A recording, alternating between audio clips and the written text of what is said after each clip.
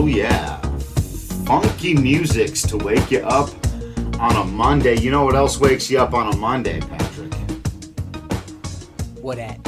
It's that Strava Craft coffee. You know it's CBD infused. You can purchase it in K-Cups for your Keurig. You can get it in whole bean. You can get it ground. Anyway, it's going to be delicious. It's going to be infused with CBD, and it could potentially change your life. Use that promo code DNVR20. You will get 20% off your entire purchase.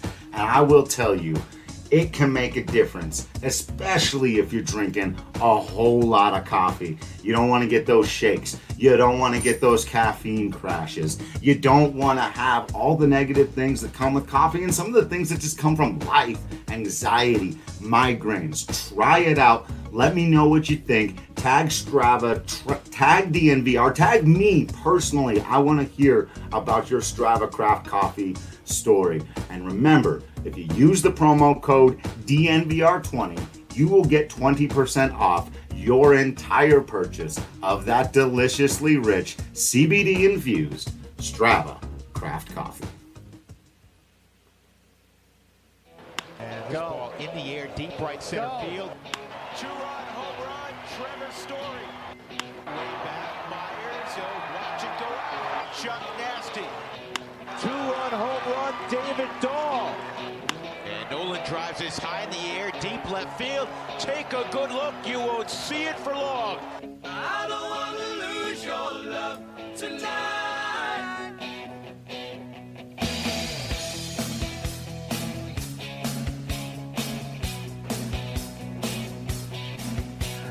Hey, welcome into the DNVR Rockies podcast presented by Strava Craft Coffee. Use promo code DNVR20 and you will receive 20% off your entire purchase. I'm your host, Drew Kreisman. I am the managing editor of DNVR Rockies. With me, as always, is DNVR Rockies beat writer Patrick Lyons. And on today's show, we got some fun stuff to do. We're going to introduce a new segment, something we hope to do a lot more of. We're talking about baseball memorabilia. There's so much of it out there. Patrick and I have accrued. I love any opportunity you can use the word accrued is a good one. Much of it over our years, and we'd like to share some of it with you, share some of our stories, and maybe even just now having this thought, Patrick, but in time, and I think you already know where I'm going, people can come on the show and share some of their favorite pieces of baseball memorabilia with us. We're going to start introducing more of these elements where you out there, listener, viewer, hopefully you're joining us live either on Facebook or Twitch or on Periscope, but especially on YouTube. Really trying to push that. Make sure you're subscribed to our YouTube channel. Make sure you give it a little like. It makes it so that more people can find us, and it's the easiest way to interact with us live. So make sure that you're doing all of those things, subscribing to that, and we're going to start bringing some of you on the show, so you're going to want to see it. You're going to want to see everyone's bright and shining, smiling faces. So we're going to talk about some memorabilia today. We are going to go through a baseball classic and what we hope will be another ongoing segment,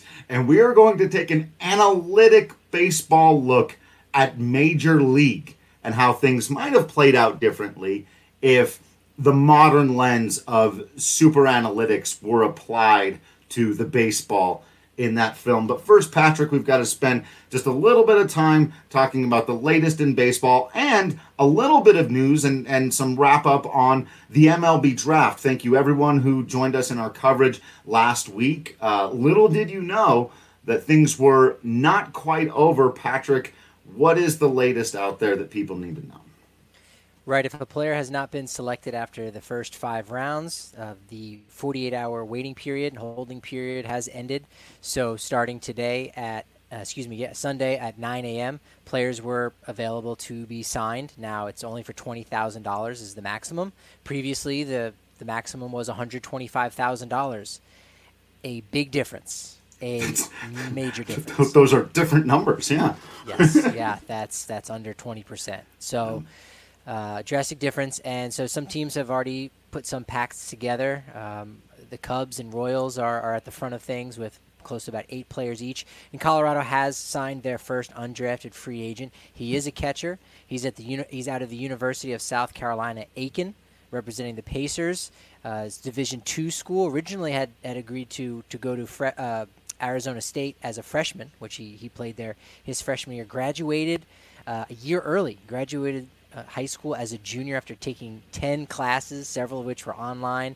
We've got the exclusive there for you. Spoke with his coach over at USC Aiken, Coach Kenny Thomas. So we got the breakdown on Luke Lysenrig, and he's, again, another player you can get excited about, dream about, and again, as we know, he might not become a superstar, but he could become a valuable member of the Major League club, Colorado Rockies. If not, he'll certainly be a valued member anywhere he ends up in the minor leagues in the next couple of seasons.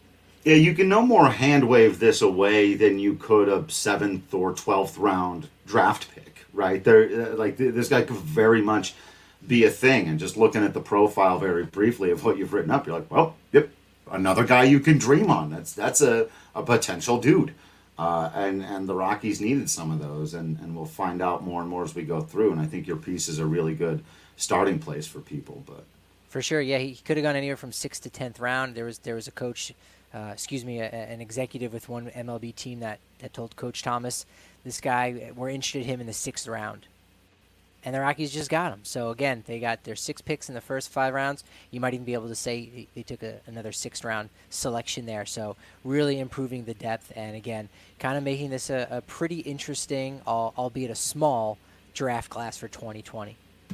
I want to thank Dan for his comments on yesterday's show, though I might quibble about whether or not yesterday was a show. I turned on a camera and I talked for nearly an hour with no notes. But I appreciate the comments. Because I did that, we're not going to today's show is going to be fun. Yes. We're not rehashing it. I do want to get a quick thumbs up, thumbs down from you, Patrick. Do you think we're going to play baseball this year, Major League Baseball this year? I'm going in the middle. He's Roman Emperor. This entire time, I figured the players and the owners, they'd come to an agreement somehow, some way. Didn't know how, just in my gut, an overall sense, not worrying too much about the day-to-day stuff. It's the same thing with Nolan Arenado. We were asked at the Denver Press Club, and, hey, will Nolan Arenado, finish his career as a Rocky, or is he going to be off this team in a year or two? And I was the first one up. I said yes, and everyone laughed, and then everyone else said no. And again, that was just off of my general sense of things and how this industry works. And as it turns out, he probably will end up staying with the Colorado Rockies with all of the turmoil going on in the world. And so it was kind of with that general, 30,000-foot view overlook that I said, they'll figure out a way. And now, because they haven't had a deal in place that they should have had over 2 weeks ago, I really don't know. Yeah. I really don't know. Yeah. It's very scary. It is. I'll end that part of the conversation by giving the thumbs up. And I'll say I don't necessarily think that's a great thing for everybody involved. I do think it's going to feel very much to the players like they've just given up and given in and done whatever the owners wanted, but I think those are the parameters. I think we're going to get an announcement within the week, and it'll just be the owners have decided this is what it is, and we're going. And people are going to be disgruntled, and we're going to hear about it all season. And there's going to be a lot of that, too, because I think it'll be between 50 and 60 games. But I think once the postseason rolls around, if it's good baseball, they can win a lot of people back. So, for sure, as long as there's a season. Those are my crystal ball feelings. Yeah, now. As long as there's a season, we can figure out and we can contextualize things. The only thing you have to worry about is, a guy hitting 400. Did he hit 400? We can talk about that. We can have conversation. We can have little asterisks, or just say, again, full seasons. This is an anomaly. We could figure it out. We can use our words to try to equivocate, what's happening. And a guy wins a Triple Crown. Well, he didn't win it over the course of a full season, and we'll sort that out. So, just get baseball back, get the guys on the field, let the players do what they do best, and we'll be all right as a country. Right, exactly. At least in that area. Well, yeah. On that front. The other front's still some work to do. So, time to crack open a Breck Brew. I'm really on that Mile High Copper Lager kick right now. It's just the perfect perfect. Like, it's a summer beer. I don't get to be outside much. I go out in my backyard a little bit. I take in some sun. I drink the Mile High Copper Lager. It makes me feel like I'm outside at a ball game, taking in the sun, watching the game. I realize there's not. I can pretend. I can hear the sounds in my head. I can get the little bat noises going. But if you're out in the area, or you feel like making a little bit of a drive now that things are opening up a little bit more, if you feel safe, head on out to the farmhouse. You can order some delicious food and booze anytime between noon and 8 p.m. If you call 303-803-1380, they'll have it ready for you there to pick up. And you use code DNVR, you save $5. They've got delicious wings. They've got delicious barbecue. I'm sure the burgers are good. I haven't tried them personally myself, but I have tried. I haven't tried all the Breckenridge brew there are, but I've tried all of the Breckenridge brew I've been able to get my hands on. That's correct. And it is all delicious. The Mile High Copper Lager is my go-to at home. You get the 15-can pack of that. You can also get a 15-can sampler. If you come down to the DNVR bar, I highly, highly recommend the Mango Mosaic on tap. It is, it is delicious. Very, very tasty. All right, Patrick, it's time to jump into our big topic of conversation for the day. Hopefully we don't ruin Major League for anybody.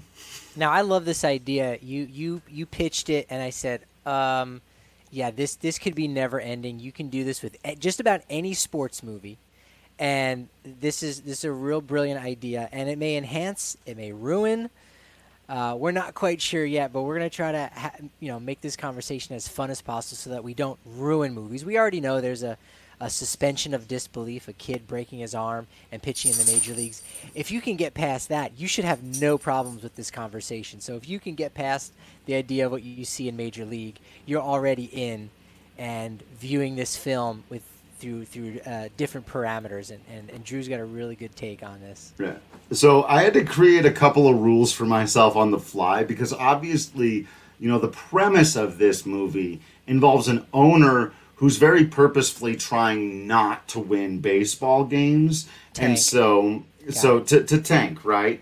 And so I suppose you could even go into like a more realistic way of tanking. I decided early on that's not the road I was going to take. I was thinking more or less, how would this team be run differently if the manager and GM were analytically inclined by today's standards? Right?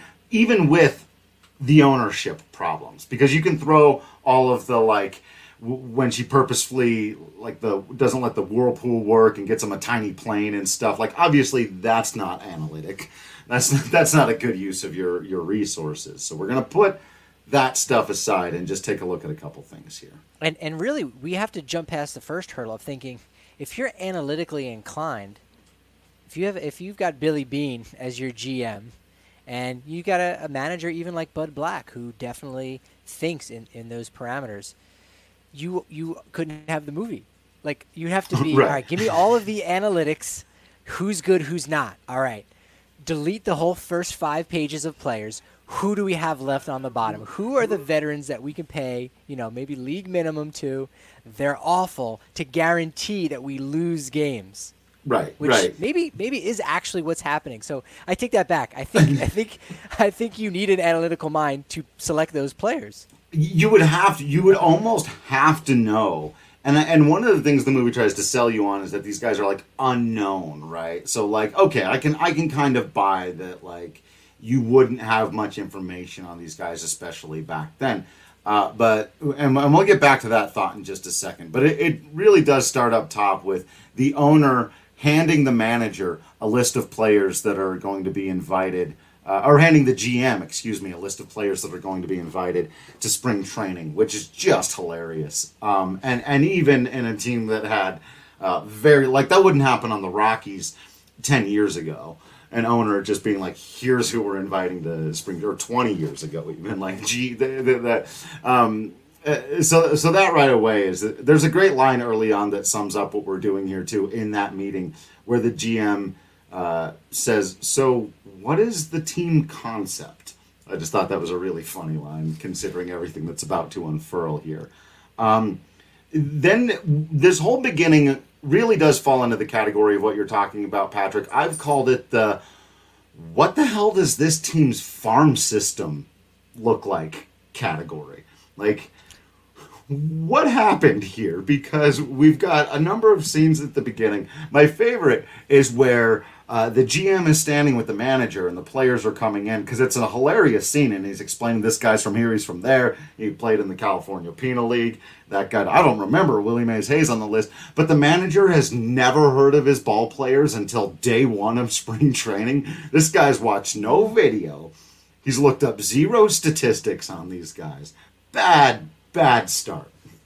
That's probably the exact guy the owner wanted, right? She was a Las Right. Vegas showgirl who becomes the owner of the team because her husband passes away. So she says, I need somebody that knows nothing about baseball. Hey, how about a guy who's more analytically inclined than a guy who knows about baseball? And maybe that's a way to kind of skirt around it. As far as the minor league system goes, again, could this happen in 2020? Absolutely. Because if your minor league players are talented at all, you wouldn't want them to start accruing, to use a word that you invented, accruing That's right. service time and becoming closer to free agents. So if you want this team to be bad, you certainly don't want any plucky upstarts coming in and really, making this team believe. And, hey, look at this guy's enthusiasm. It's really pumping us up. We're winning games here. We're kind of following their lead. And then, you win more games than you should have. And then later on down the line, again, when you start to become good, now these guys start costing more money. So you're right. They wouldn't do anything with the minor leaguers. So it that kind of fits in a sense. Right. Everything you're saying actually is kind of true. It's not that it makes the movie not work. Again, the movie actually kind of works in this way because they're purposefully trying to not be analytically inclined. If they were, the manager would have some information on day one of spring training about who his baseball players are. Another one that I really like from this moment is they introduce Roger Dorn as the only high-priced player on the team. Roger Dorn is a shortstop with notoriously terrible defense who ends the year batting .271 with 86 RBI. So who signed that contract? Like, that's the high-priced guy you got. He's notoriously bad at defense. He plays shortstop. Move him to second or third base. You're also Cleveland. You play in the American League. He could go to DH. I mean, Roger Dorn would be the guy that would be your all-star. Keep in mind, at this time in the 80s, if you were hitting 80, if you had 80 RBI, you were close to an all-star. There was definitely a lull in offensive power. So, 271 with 82 RBI, like that's actually really quality. And I think you get to see his personality, and you go, well, yeah, he offensively, he's a guy that any American League team would love to have as their DH, but man, he really rubs people the wrong way. He's a jerk. We just don't want him on our team. That's how he ends up with Cleveland. Right. All right.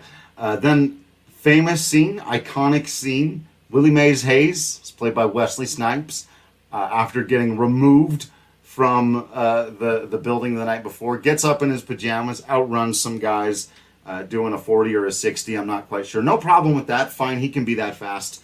But the manager, upon seeing this guy run 60 yards, says, get him a uniform. He's seen him display one tool, the least important tool in all of baseball, and this guy gets a spring training invite. Yeah, that's obviously rather rare, to say the least. And, I think it was Herb Washington is the name of the gentleman for the Oakland Athletics in the late 70s, where he was a sprinter and his job was literally a pinch runner. He wasn't good at pinch hitting. He was a pinch runner. He never had a plate appearance over the course of 2 seasons. He played in 105 games, all of which where he was a pinch runner. That's it. He scored 29 runs. He stole 29 bases, 16 caught stealing in 1974. He literally was hired because he was super fast. And it was, hey, let's try this new idea out, right? That's Charlie Finley. That's the Athletics that he built. So You're right. Analytically, it makes no sense unless you go, let's try something different. If we're going to tank, let's lose games, but let's learn something too. Right. Again, in a weird way, that almost works as well. It almost does, as does, and you're going to see. You're planting seeds. You're not even ready for the mea culpa at the end of this thing, dude, because it's a. Well, I don't want to give it away. This next here's an early chapter in this story that we're eventually going to get to the dramatic climax of. Very famously, again, a famous part of the movie, Lou Brown tells, so he's giving him a uniform. He's giving Willie Mays Hayes the uniform because he's fast, and then he sees him popping stuff up at the plate, and he famously tells him, "You're speedy. You got to hit the ball on the ground.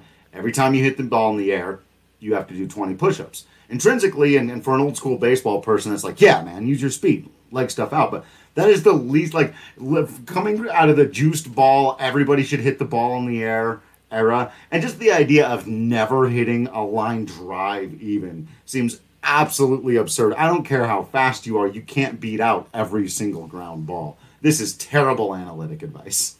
Yeah, I mean, he runs like Mays, and he hits like one of two things. Most predominantly, he hits like Hayes. But you're right. If he continues with that uppercut swing, man, Willie Mays Hayes could have been at the front, and he could have been an early innovator with launch angles. He could have run like Mays and also hit like Mays using an analytical approach. Absolutely. This was not related to analytics, but I just took note. They were playing at High Corbett Field in spring training, former home of the Colorado Rockies. Yeah. Yes, yeah, they filmed in Tucson. That's interesting parallels. It's probably not the first. First between Cleveland here in this film and a lot of other teams, but we're talking about the Rockies. This is a Rockies podcast, so we're going to look at those similarities first and foremost. Absolutely. Another question that hangs over the entire movie as they put the team together here at the beginning is that there are really only two pitchers who we get to know at all. One of them is a 40-year-old, well past his prime, barely hanging on by a thread dude. Eddie Harris. Junk baller. Clearly Gaylord Perry. Doctoring the baseball at every chance he's given the opportunity. And, of course, Rick Vaughn, who, by the way, maybe now's the time. I'm mixing 2 points together here, but Rick Vaughn's job title is nebulous throughout this entire thing, too. It's very unclear. I think by the end, they make it sound like he's supposed to have been a starter this whole time. Yeah, I think but we see him come out of the bullpen way more than we ever see him start. So that's a bit of a weird conundrum there. But for a team that was analytically inclined, and this is actually one of the big critiques of the Moneyball book and movie, is not a big enough deal is made about the pitching. And I agree, Tracy Ringlesby, if you're listening. But yeah, it's like the only way a team of misfits and nobodies from out of nowhere is going to win the American League pennant is if they pitch good. Like, you see all the games they win, they're low scoring, all this stuff. Where are the pitchers? Who are the people stopping these other teams from scoring 10 runs a game? If your best two guys, one of them can't throw a strike and the other guy is 50 years old. It's either that or there's some hitters on the team that we apparently don't know about that are just socking 3-run home runs every single time. And yeah, the pitching is bad, but there are other guys, producing all these runs. So you're right. Yeah, that's an interesting thing I had never really considered. Is like there are at least 3 starting pitchers that are unsung heroes and 2 relievers that are unsung heroes and a guy who was the closer for the first half of the season that was probably somewhat decent before he lost his job to Richard W.T. Vaughn. Right.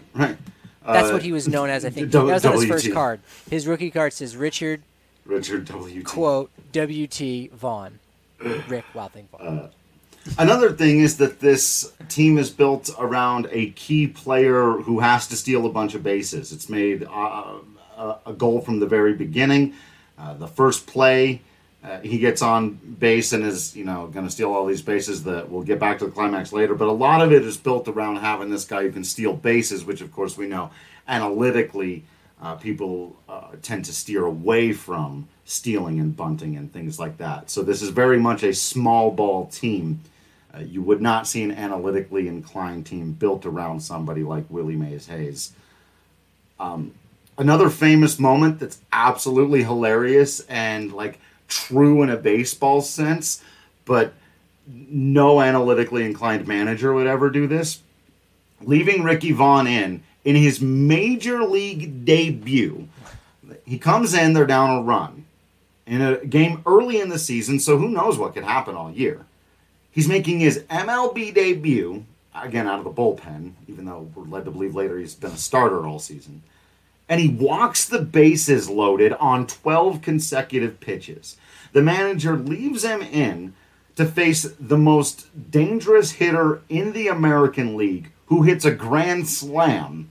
And the manager still leaves him in so he can hit the next guy, and it's hilarious. But no way. No chance the manager's leaving Ricky Vaughn. You trying to ruin this guy's MLB career before it starts? It's true. Yeah, that's a huge piece. And you know, of course, you know, in the majors, some players need to learn lessons the hard way. And again, Rick Vaughn, I don't know how good the coaches were over there in the California Penal League. They probably weren't up to the caliber of Lou Brown. But you're right that you have that issue of possibly, you know, losing a guy and totally crushing him entirely, unless he knows something about Rick Vaughn that he's not quite sure Rick Vaughn even knows about himself. Or maybe he's teaching his team something that, look, this guy is going to keep fighting, and we're going to show that we want our fighters to be on the mound. We want our fighters in the lineup doing what they do best, which is fight. Because you take him out of that game, you're saying, look, I don't believe in you. Somebody else is going to do it. You got to keep fighting. So, but you're right. That is such an interesting point to then leave him in the game at that juncture, and it's you have to question. Yeah, I don't know that would actually happen in real life, whether you're analytically inclined or not. You just would probably not want to set this kid up for Right. such failure, right? Skip, he's thrown one pitch and it led to one strike and it led to 4 runs. So maybe he knew what I know about myself, Patrick, which is that deep down inside, what you were saying, fighters fight. Fighters have to get back up.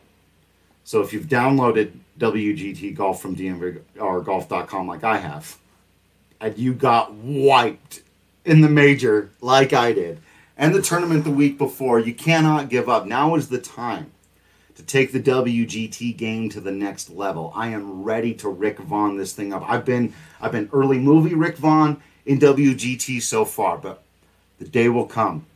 The day will come where I will get Parkman on 3 straight fastballs. We'll get to that. How far are you taking this this metaphor here? When you're losing, will you just take, you know, a driver on the green and just, you know, tag it 205 yards because you're just frustrated? I think so. Yeah.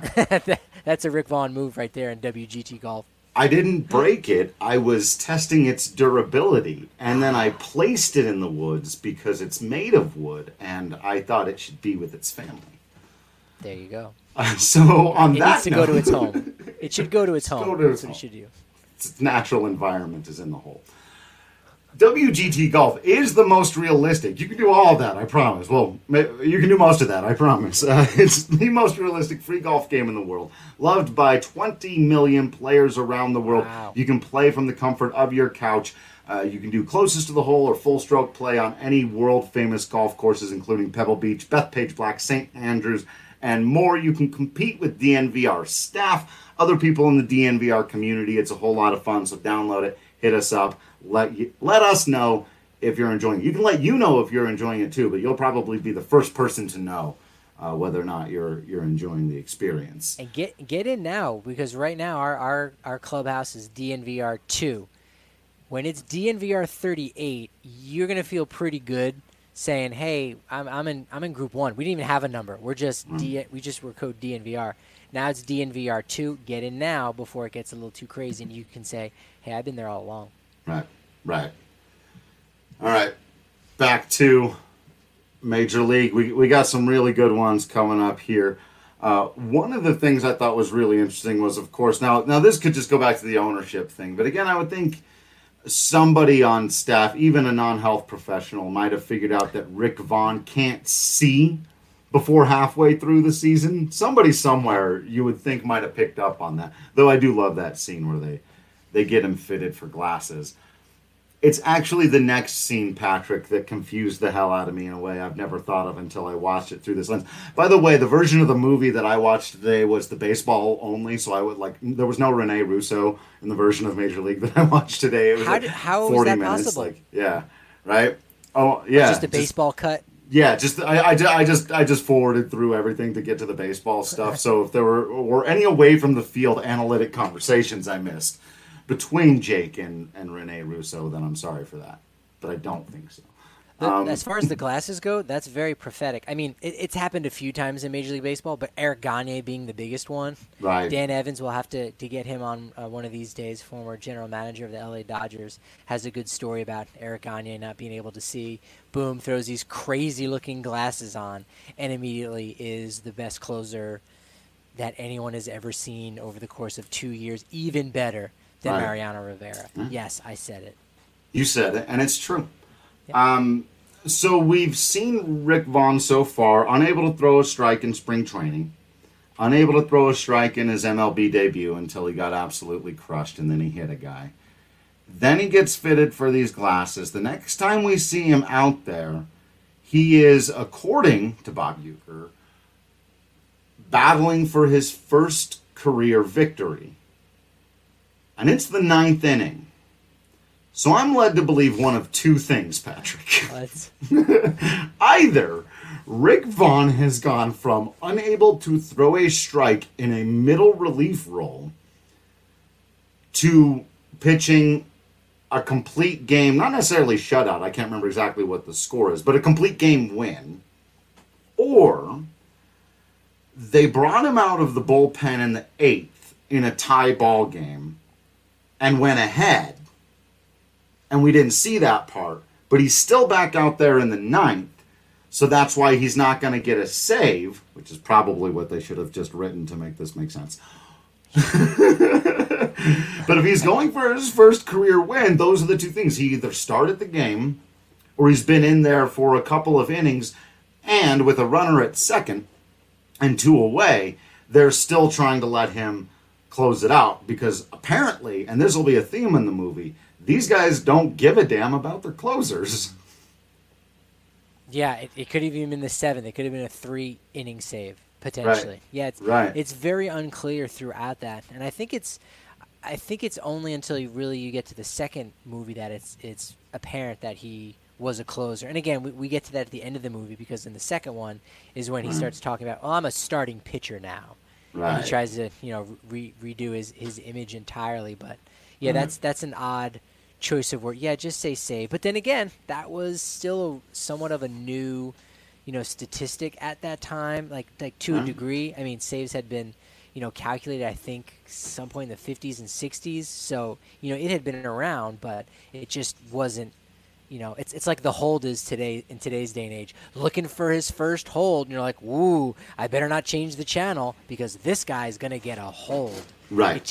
Now the save is a little sexier, right? Yeah. A Rolaids relief, man, or fireman of the year. So I think it was known, but you're right. They're probably hedging their bets and saying, if you're not a hardcore baseball fan, you might not know what the heck that means. Right. Although they do mention the stat a little bit later. So this is interesting. There are two other things that mess up this idea because at one point they mentioned that Rick Vaughn is among the league leaders in strikeouts.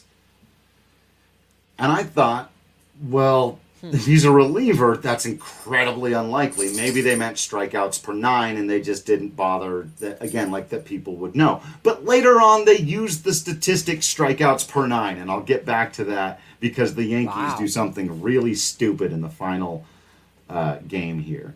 So, yeah, all of that was weird. And then there's that scene where the manager tells Rick Vaughn the day before the decisive game to get into the postseason, I think for the pennant or if it's a play. I'm actually not, I was kind of skipping through. I can't remember exactly now if that's like a game 163 situation or it's the final game of the season. They win and they're out, they don't and they're in, but I can't remember exactly what it is, or if it's even the ALCS. I don't think it's that.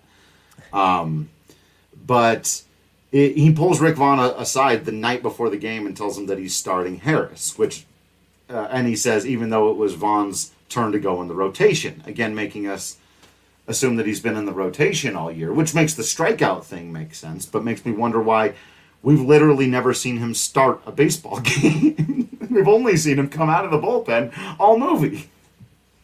What are we doing here? So all that was kind of weird. Yeah. So I found a site that has some statistics for Rick Vaughn. I don't know where they came from. I don't think they were like pulled from a scene where the information was pulled off of it entirely. But if they're to be believed, Rick Vaughn played in 41 games that season, and he started 19, which is interesting. And he struck out 129 batters. Now, the next 2 seasons... So that could be could be in the top 10 or 15. It could be time, among right? the league leaders, yeah. Because before he goes to the bullpen, he was leading. And then the next 2 seasons, which we only see one of, right, in Major League 2.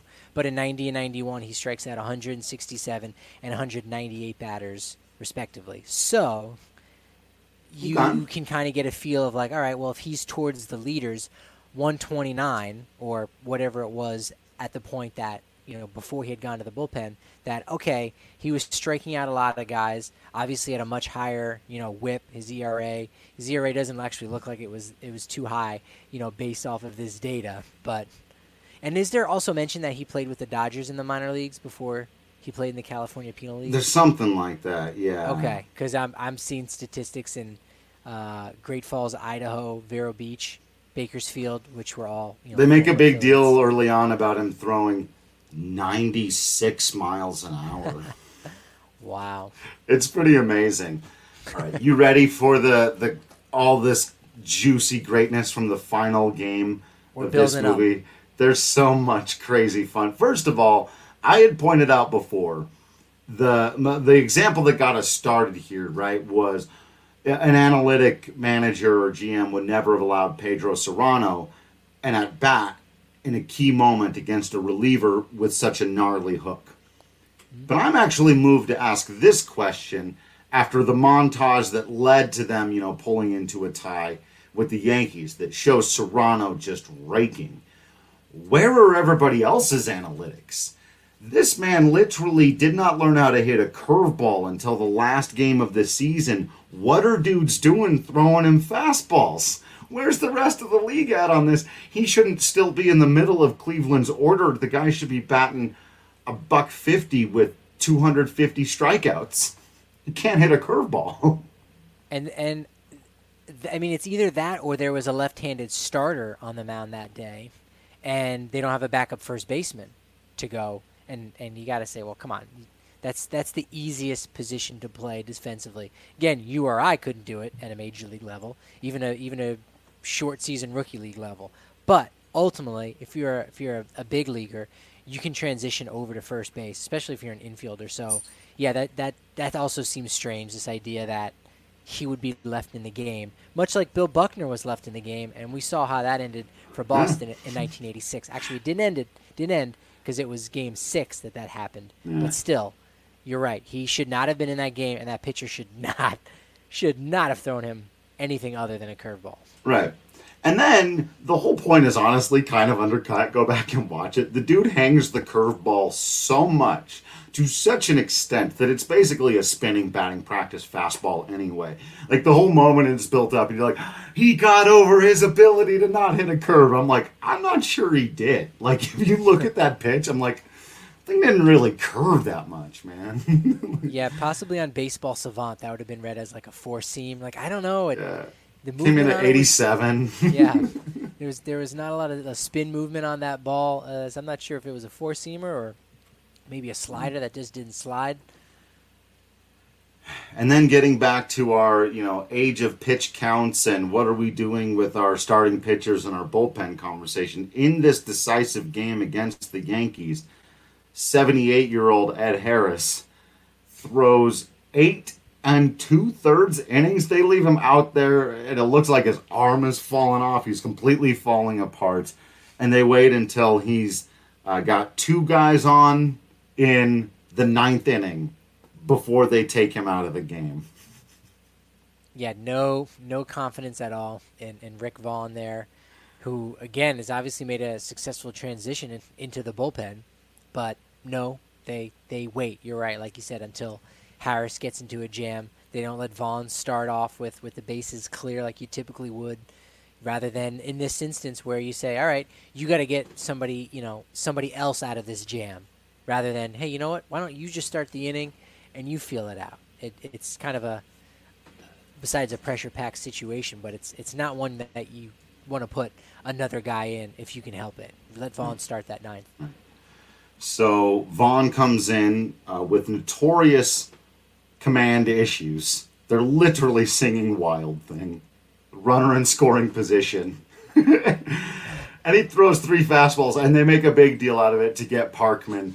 And I love that, too. They bring him in to face a guy who's 2 for 2 with 2 home runs against him in this key moment. Like, there's no one else in your bullpen who's maybe struck him out a couple of times, has had some success. They're like, nope, we're going with Ricky. He's giving him a couple monster jams against this guy. He's got to be due, I guess. He's got to be due. And then they make a huge deal of him throwing only fastballs. To my knowledge, he doesn't have another pitch. Another thing that an analytically inclined GM or manager would have said, can you throw a show-me changeup or a slider, something? As far as I know, Rick Vaughn has 1 pitch, which seems awfully non-analytic to me. And don't you think that the owner would pressure the GM to say, you know what, people are starting to rally around this guy, and he kind of has some potential. He was leading the league in strikeouts at some point. Go ahead and trade this guy. I was going to say, yeah, she never trades anybody away. Right, that makes your major league, talent even better. Even Roger Dorn, again, make a deal for him because you probably sign him on a short-term contract. Now your major league team gets that much worse, and maybe you can pick up a prospect or 2 for the future, and then when you do end up moving the team to Miami, which is, I think, the plan to kind of to go to Miami and totally dismantle Cleveland, well, you're going to be helping yourself out a lot if you can, again, kind of put that off for a couple years and get some talent down in the minor leagues.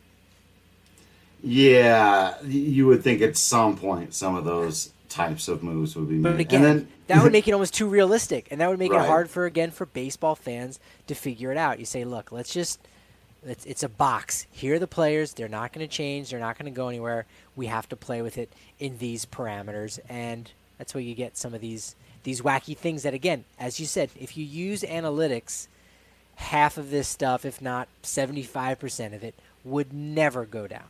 Right. And I also think that this movie was written by somebody who was probably a huge fan of baseball in the 50s and 60s and 70s, because once again, the Yankees leave in whoever's pitching. I presume their starter, though I don't think it's made a big deal of.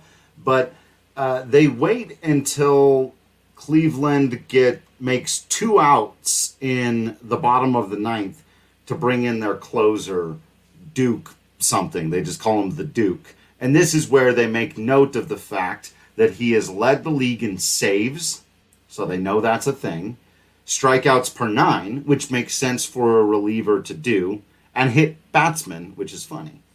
But it's also, why would you wait until this time to bring in this dude who's been this dominant? I think they say a couple other things that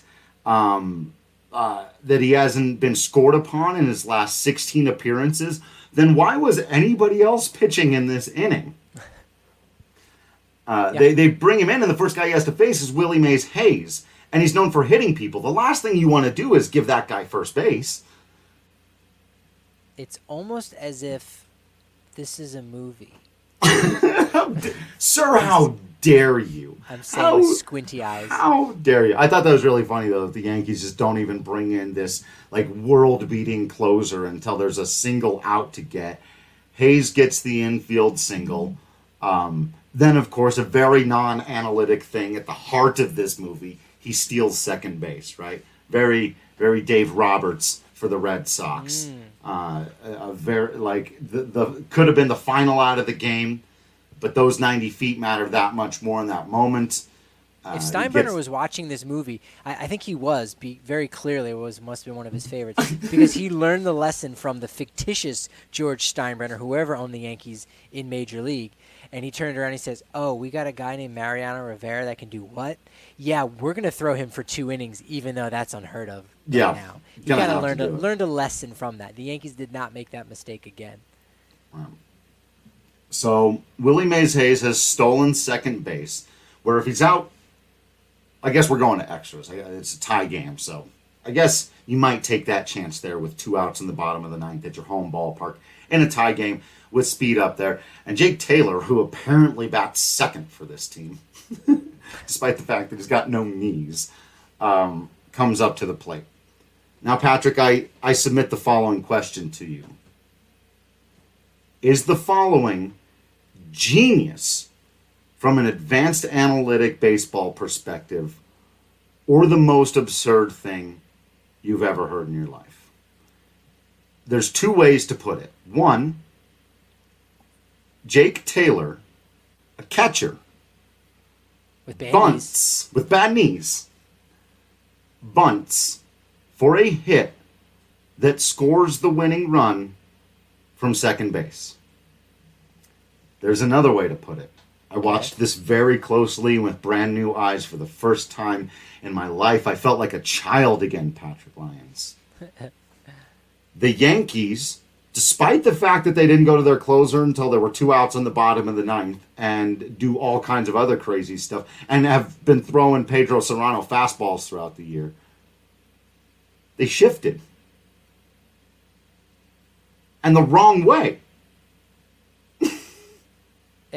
It doesn't make sense. It took an advanced analytic mind.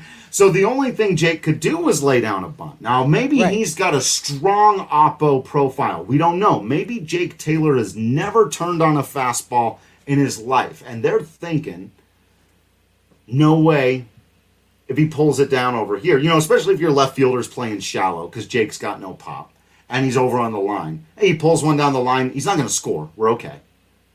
Right, but he never pulls the ball down the line. So they shift. Maybe that's smart. Well, the third baseman was off the bag. He's off the bag. It's the DJ LeMahieu shift. It doesn't make sense. Because it doesn't even matter who's at the plate. All it takes is 2 pitches and the game's over. Mays Hayes steals, or is he WM Hayes? What's the DMH proper nomenclature? Yeah. WMH. Willie Mays Hayes steals third base, and then all you need is a pass ball. If Parkman can't get in front of it, boom, game over. So even just from that standpoint, forgetting who is at the plate, you can't let Hayes steal third base on that. Right. You can't let him pitch because in the second one, boom, that's it. That could be the game right there. So what I read as a shift was almost assuredly a movie-making mistake because they moved the third baseman way off the bag to make it semi-realistic that Jake Taylor could beat out a bunt. It might make sense that they were back, but he's playing way off the bag. And so Jake's bunt, brilliant, because let's say it was a shift, a semi-purposeful one, and they believed maybe their third baseman's got wheels, and they think he can beat Willie Mays Hayes to the bag. So they're not giving him the stolen base, right? They're shifted over because they believe that Jake can't pull. And he literally does the thing that everyone in baseball who hates the shift has been saying for 10 or 15 years that no one seems to do. Bunt to where they're not. Put the ball where there are no defenders. So is it a brilliant advanced thought by Jake Taylor to lay down the bunt in that situation, or is it poppycock? It's poppycock from the sense that he's a veteran player who sees an opportunity and says, I'm only going to get one shot at doing this thing that nobody in the ballpark expects, and that is lay down this bunt and leg out an infield single. And he knows what his abilities are. He knows what's at stake, and he said, I can do that one last time because I think my career is coming down to an end. I feel like this movie's going to have some good box office numbers. I may be the manager next year. With the things that go through your mind. the stuff that happens. Right. Exactly. Right. And I think it just falls more in line with that, just being a veteran player and seeing what's going on with that. And really, it's the Yankees, like you said. What the heck are the Yankees doing? Right. And every call they make is wrong. Yeah. Just brutally brutally run franchise in that movie. Why you ever throw that guy a fastball? So there you go. And then Adam saying that'll be the next one that we do. That statistically speaking, Benny the Jet stealing home was probably an extremely ill-advised decision, almost certainly. So that may be another one that would. Although that might be hard to go through that whole movie. There's not a lot of major league. We're analytically inclined. Say yeah. Get a little closer to the bag. Shift over. This guy's a dead pull hitter. Yeah. Get into the gap. And Smalls would be their GM. He's like, guys, I've been keeping stats big time here. Remember I caught that one ball that Benny hit right directly into my mitt? Yeah. Well, I've been crunching these numbers, and yeah, it would go from there. I just find it weird that Benny the Jet steals home, and again, we don't know, how early he is in his career. I imagine it's somewhat later on down the line because he's already known as the Jet, so it's not his major league debut, and doesn't point to his significant other or his parents or someone who had recently passed away and points to the heaven. He's like, my buddy from when I was a kid, who also is employed by the Dodgers. I'm pointing to you, brother. But I love it. I love that. I believe all of it. You did not ruin the film Major League. You just, I think, allowed me and the rest of our listeners and viewers of our live podcast on YouTube, which you can also get on iTunes, to really, next time this movie is on, which should be probably every day since it's the closest thing to actual baseball we can get, right, to go and look and see if you can find more in-game moments or other pieces that in today's day and age would that happen analytically, was that kind of going against the grain. And I think you've just kind of, you didn't ruin the film by any means. You kind of gave it a second life here. There's just another way to look at it. How can we analyze that? Yeah. In fact, a few years ago, I'm pretty sure there was a huge baseball nerd, and I say that because I am one, who went back and looked in the Peanuts comic strip, because, of course, Charlie Brown's a big baseball player, and he went through and he calculated all of the statistics in Peanuts.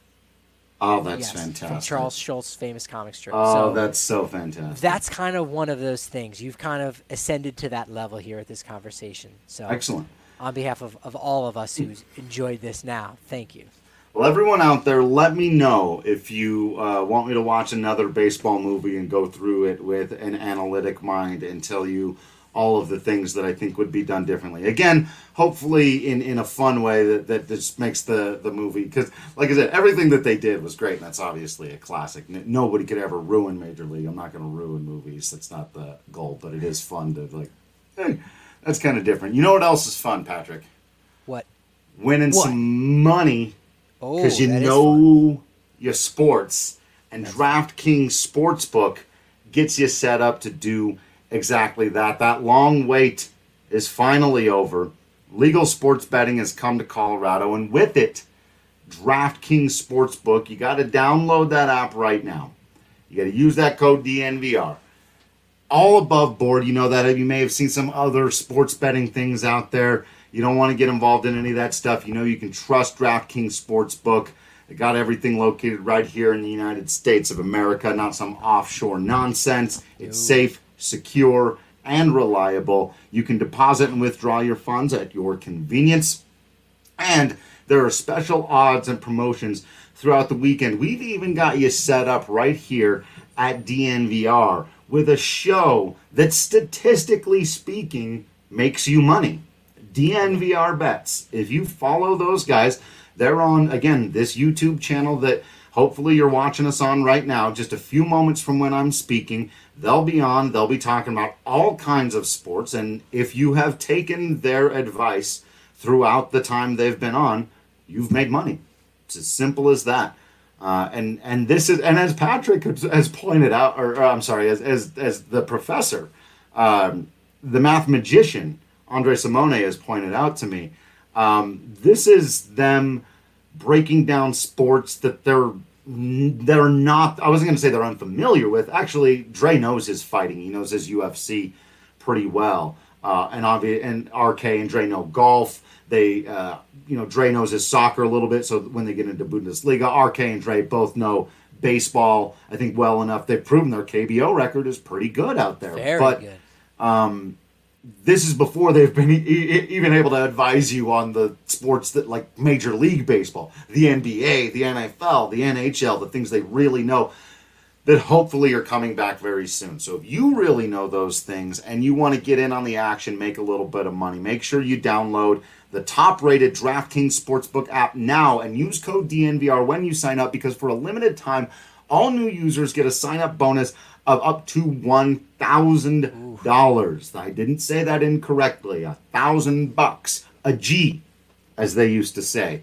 This weekend is Father's Day, so if you want to get ahead of that, and maybe you just want to plunk down some good old-fashioned hard cash, you need to be tuned into DNVR Bets this week. And maybe even later on in the week, we're going to highlight the Belmont Stakes. So horse racing is back. Saturday, it's typically the final leg of the Triple Crown. It's now the first leg of the Triple Crown, and that's going to be a big event on Saturday right before Father's Day. Tune into DNVR Bets because they're going to hook you up with some DraftKings Sportsbook insider information. And if you are a big golf person, boy, are they blowing it out over there. You can do like hole-by-hole betting. Like, there's all kinds of fun ways to get into it. So you download that DraftKings Sportsbook app today. You can get the sign-up bonus of up to $1,000. Just enter code DNVR when you sign up, only at DraftKings Sportsbook. You must be 21 or older, Colorado only. Bonus comprised of a first deposit bonus and a first bet match, each up to $500. Deposit bonus requires 25 times playthrough. Restriction apply. See DraftKings.com/sportsbook for details. And if you have a gambling problem, please call 1-800-522-4700. All right, Patrick, we wanted to wrap this thing up with a fun new segment we hope to do more and more in the future. I think we're calling it the Memorabilia Minute. We'll probably spend more than 1 minute on it, but we love alliteration. Love alliteration. And for our very first momentous Memorabilia Minute, why don't you share? I got some stuff with the people what you have. So this is one of the first things I saw when I came back home all weekend. Drove Colorado back to New Jersey, where I'm from. Little known fact, I am from New Jersey. Is that right? And in my childhood home, and you can see some of the memorabilia behind me that my father has kind of collected. So a lot of Yankees stuff, but I got one Rockies cap right where my thumb's at. There it is. But a neighbor across the street said, "Hey, I checked with my sons, and they didn't want any of this stuff. So here you go." So got a whole bunch of sets from 91 to 93 Topps, the entire 78 and 79 Topps set, along with some dupes that came wrapped up in rubber bands, which you know is a no-no. But they were a Mets family, and there were a couple cool things to show. Okay. Here's a sweet program from 1973, the second year, or not the second year, no, that would be the 12th year of the New York Mets. Love a good scorecard. And two things from the 1977 season. One is the official yearbook, which is pretty neat, and it's cool flipping through old magazines and seeing cigarette advertisements, right, or beer ads like Schaefer's. But this one stood out as being somewhat unique. I'm not sure if this was a giveaway or you had to purchase it, but it's New York Mets 1977 photo album. It's really thin and literally just has photographs in it, and the pictures are really crisp. And there were a couple Colorado connections. On the second page is Bob Apodaca. There's the DAC. These pictures are real crisp looking, and it looks like there's a signature on it, but I'm 99% sure those aren't. Some of them look realer than others, but I think so that one looks. Yeah, a photograph of a photograph is going to look real, but they're all signed in the same spot across the chest, so that's kind of an indicator that they're not legit. But man, I want it to be real. They're not. Also in here were some like old box scores, which is pretty interesting. Before Baseball Reference, that was your only source. You'd go through and see if a guy got a hit. Did he score a run? Did he have an RBI? Nothing about batting average, nothing about OPS, none of that stuff. And we got Dave Kingman's on that team. And then also interesting, again, the second Colorado connection is, of course, John Stearns, who played for the University of Colorado. University of Colorado at Boulder. They ended their program in 1980, so not much longer past this. Basically, due to the fees, and Title IX came around. It said we need to have the same amount of sports teams for men and women. Joe Torre, during his young playing days, there he is. Go on to manage the Mets, but there he is, the former catcher, third baseman, first baseman. And one other thing that was in here besides the official schedule, where you can see like prices, for a ticket, like $5 was the most expensive ticket. For general box admission seats. is $1.30. Yeah, like, oh my gosh. You have Mr. Met and Lady Met. I know our buddy Dan's gonna enjoy seeing some of these retros. And also inside of this, as happens when you get artifacts given to you or you purchase them at a yard sale, you flip through and there's like a letter. And a letter was written, not sure by who, but it says, "Dear Mets fan, on behalf of so-and-so and the Leukemia Society of America, thanks so much for contributing to our fight for leukemia." And it was signed by Gary Carter, the national sports chairman for the organization. And within that envelope also was a 1986 Gary Carter card that is actually signed. That's cool. SASE stands for self-addressed stamped envelope, where you send, you mail it to a team, or if you happen to have a player's home address. Inside that letter to the player is another envelope with a stamp on it to say, look, you don't have to spend any money on a stamp. Just sign this card, please. Put it in the envelope, and it already has my address on it, and you send it back. So that was what happened in this instant. And I don't believe I actually owned any Gary Carter signed memorabilia. He's unfortunately has since passed away. So that was a neat little treasure, to have found in there. And it really just kind of made me want to go to a flea market or a yard sale and just say, what other crap could I buy that I don't really want, but maybe I want it someday in the future, and it would just be cool to collect dust somewhere in my home. So that was a couple neat things that I was glad to see that my dad had just got, like I said, from one of our neighbors. Yeah, that's really cool stuff. Were you watching the TDSP when we started talking about John Stearns and I didn't know who he was? No, I must have missed that one. Yeah, I was going to say you would have been so much better at that than me, because yeah, not too many players. Like I said, 1980 was when CU ended their baseball program. It's strange they're in Pac-12 of everything else, and that would be amazing. That was one of the first things I was disappointed to learn about when I moved to Boulder, was like, oh my God, USC, UCLA, University of Washington, all of these future first-round draft picks, they're going to be coming to Boulder. Oh man, there's so much baseball here. Wait, what's that? 1980 they ceased play. Oh, maybe I can go up to Fort Collins. And nope, they ended, I think, in 92. So right now there's currently only 2 Division I baseball schools in the state of Colorado. Some really good Division II and JUCO programs, but not as much, top-notch baseball coming through the state, unfortunately. Yeah. Well, if you were listening to this in podcast version and you're going, man, I really wanted to see that stuff that Patrick was holding up to the camera, do what you can to join us for these live. We're doing them 3 o'clock p.m., sometimes a little bit after 3, but generally around 3 o'clock p.m., Monday through Friday. Again, you can join us on Facebook or Periscope, but really do look for that YouTube. It's the best way to do it. You can subscribe to us there. It'll get you set up. It'll let you know when we're going ahead of time. You can even come into the room a little bit early. You can leave chat.